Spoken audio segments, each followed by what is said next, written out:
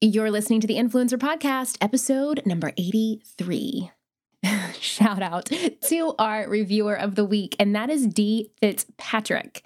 And they say, curious about the rules of engagement? Then you'll love episode 72 with Susie Moore. I work in traditional media and got so much out of her discussion as more of my content goes digital. Great episode to share. Well, thank you so much for sharing your feedback. I love to hear that you love our guests as much as I do, and that it's giving you kind of a cool angle when you're thinking of traditional media versus digital media. I would tend to agree with you on that, so I'm glad that you were able to take that gleam away. And of course, I want to hear from each and every one of you who tune in each week. Let us know your wins, your challenges, your struggles, your questions, because I want to answer those questions and highlight them in an upcoming episode. So to do that, you just head over to iTunes, hit subscribe, and leave a review. And in that review is where you can give us a shout out, ask your questions, and share your wins. And I also want to make sure that if you are listening to this episode today, which is going to be a fun one in honor of one of my favorite holidays, which is Halloween, then I want you to screenshot this episode and tag me at Jules Solomon over on your Instagram story, hashtag the Influencer Podcast, and let me know that you're joining in today and what your funnest or biggest takeaway is from today's episode, because I want to take your screenshot and happily share it on my story too. Welcome to the Influencer Podcast. Each week, Julie Solomon, a marketing strategist and New York Times best-selling publicist, takes you behind the scenes with successful influencers, bloggers, and industry elites in conversation to share how they engage, persuade, and grow their unique influence. Her mission is to share exclusive insider tips, wisdom, and action-based tools to help you strengthen, monetize, and build your own industry-leading influence. So in the spirit of one of my most favorite holidays of the entire year, Halloween, I am talking about the 4 most scariest and common fears that I hear from influencers when it comes to pitching themselves and how you can overcome them. Pitching yourself can be pretty spooky, especially when you're just starting out. And sometimes it feels like you're just lost in the dark, right? Talking to yourself, having no idea on where to go next. So if you've ever felt even a little bit scared to hit that send button on a pitch for any number of reasons, then I have some good news for you today, my friend. Those fears are just limiting beliefs that you can easily overcome with a few simple mindset shifts and targeted strategies. So when you change the way you think about and approach pitching yourself, you'll start to see the long-term growth that you really desire. So next time you're putting together a pitch, you want to try using these simple tricks to get more treats. Let's dive on into it. Number 1, the fear of criticism and rejection. So, as an influencer, you are your brand. If you listen to my podcast at all, you know this by now. And that can be pretty darn scary when it comes to pitching yourself to brand and media representations. I see so many influencers take rejection personally, and really it just breaks my heart for them, which is why I can't stress enough how important it is to separate yourself from your brand. And this is what I mean. It's like the difference between your personal and your business Instagram account, so to speak, if you have separate ones. So my number 1 piece of advice for influencers struggling with fear of rejection is to really start looking at your influence as a skill set. So when you pitch yourself, don't think of it as it being part of your personality. Because a lot of times people are like, well, I'm not going to be able to pitch myself because I'm not extroverted enough, or I'm not going to be able to pitch myself because I'm not a good networker, or I'm not going to be able to pitch myself because I don't know the right thing to say. When you pitch yourself, you want to think of it as pitching your skills separate from yourself or your personality.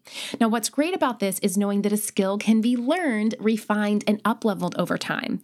So you don't have to be bogged down or feeling like you can't do it because it's not something that's naturally a part of you. Listen, pitching isn't naturally a part of any of us. It is something that we have to learn. I have been doing this since 2007. When I first started as a little PR assistant in New York City, I had no idea what I was doing.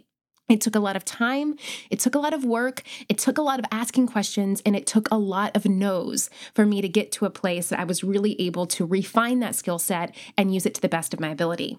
So the key takeaway here is to reframe your beliefs that your influence is defined by your personality and focus instead on your skills as an influencer. This makes it so much easier to handle criticism and rejection because you can walk away with feedback to improve upon for the next time. Fear number 2. The fear of asking for support. Another reason why so many people struggle to grow their influence is because they're terrified to ask their peers for support and help. This is often due to the fact that we tend to underestimate our own capabilities and the willingness of others to help us. So when it comes to pitching yourself, you don't have to go at it alone. Your peers right at this very moment are available to you. Hello, I'm sitting right here talking to you about this right now. Tap into your network for tips and even introductions. PR reps get a ton of pitches every single day, but a personal intro or recommendation from someone in their network can catapult your pitch to the top of their list. Trust me on this. Now you may be saying, well, I don't know anyone. How can I do that? Take a leap of faith and do it yourself. A simple DM, a simple message on Facebook, a simple message on Twitter, a simple email, anything that gets your foot in the door, you gotta at least try to ask for the support. Now, if you want to hone in on your pitching skills specifically to learn some of the strategies that so many of my students have used to gain $5,000, $7,000, $10,000 a month just by pitching, then you want to check out my program, Pitch It Perfect, over at pitchitperfect.net. My students have shared so many wins as a result of the support that this program offers. For example, one student scored her first 2 long-lasting campaigns with less than 10,000 Instagram followers, and another student tripled her income in the first month after completing the program. In August, she saw $3,000 in brand deals. This just goes to show that having the support works. I want you to share the incredible work you're doing with the world, which is why I also created the Influencer Podcast Facebook community. It is a completely free resource for you to connect and get the support that you need to thrive. If you want to get in on the action, head on over to facebook.com/the Influencer Podcast. Fear number 3, the fear of following up. So look, I get it. No one wants to feel as if they are being spammy in someone's inbox or annoying. I totally get that. But too often I see this fear get in the way of following up and really showing up. People will ask once and then they completely quit. They just think that, oh, that person didn't get back to me, so I guess I'm just a loser that shouldn't be doing this in the first place, and I'll just go back into my cave. No, no, no, no, no. Another example, an influencer may pitch one brand collaboration, doesn't get a response, so they give up on brand collaborations altogether. Or a blogger pitches a sponsored story to one media outlet, never hears back, so they never follow up or try pitching ever again. This is so detrimental to your success as a blogger and influencer, and I dive deep into Pitch It Perfect about why this is and how to overcome it. But remember, when I said that PR reps do get a ton of pitches every day, right? I wasn't kidding. I remember when I worked in PR and all the time I would either be getting countless requests from people for my clients to be doing something for them, or I myself would send out like 20 pitches in one day. So you have to remember that thriving influencer businesses understand the power of repetition. They don't give up after one attempt. They try multiple times to get their ideas in front of the right people. And if you don't believe me, just sit back for a few minutes and think about all of your most favorite influencers that you like to follow. Are they asking you multiple times to do something, whether that's listen to a podcast, check out a new product that they launched, check out a blog post that they have, come to their Instagram page or their Facebook page to do or say something? Of course they are. The more you put your ideas out there and let yourself be seen, the more people become familiar and comfortable with your requests, and the more they start to like your ideas. So don't just spend one pitch and walk away. If you don't succeed on your first try, you have to look for other opportunities to improve, follow up, and try again. I promise you guys, for every 20, 50 pitches that I would send out, I would maybe get 2 or 3 responses. So the most successful influencers didn't get where they are today by giving up and being silent. They got there by trying and trying and trying.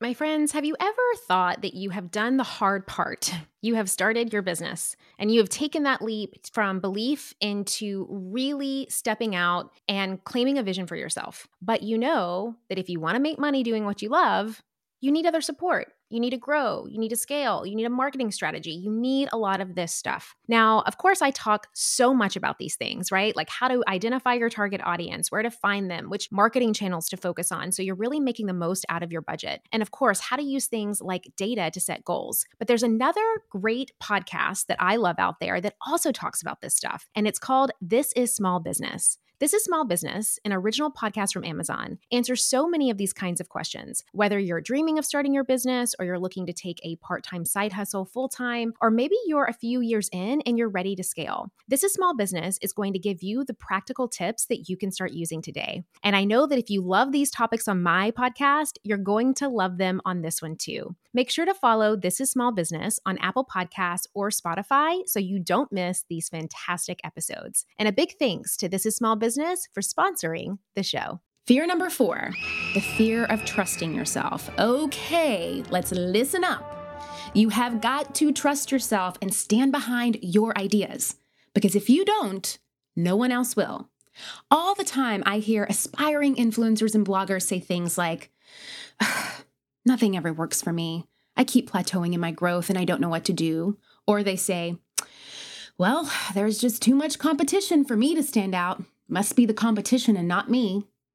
First, let me say, this whole influencer thing is not a competition. The only person that you're competing with is yourself. If you stay in your own lane, focus down, and do what you need to do to offer what you have to offer that no one else can, the perceived competition will be irrelevant. So, how can you overcome the fear of trusting yourself? Well, good and bad news. This fear is 100% based on your mindset. I know what you're going through because, let's face it, we've all been there. I know that I go through mindset stuff all of the time. But I also know from personal experience and working with thousands of influencers that if you believe something won't work for you, it won't. If you're telling yourself that you're not big enough, or that you're not growing enough, or that there's too much competition, that's all that you're going to see. That's all that you're going to experience. The power of your mind is so important here. Creating a foundational purpose and strategy that works for you so that you can approach every pitch with confidence, that's how you get there.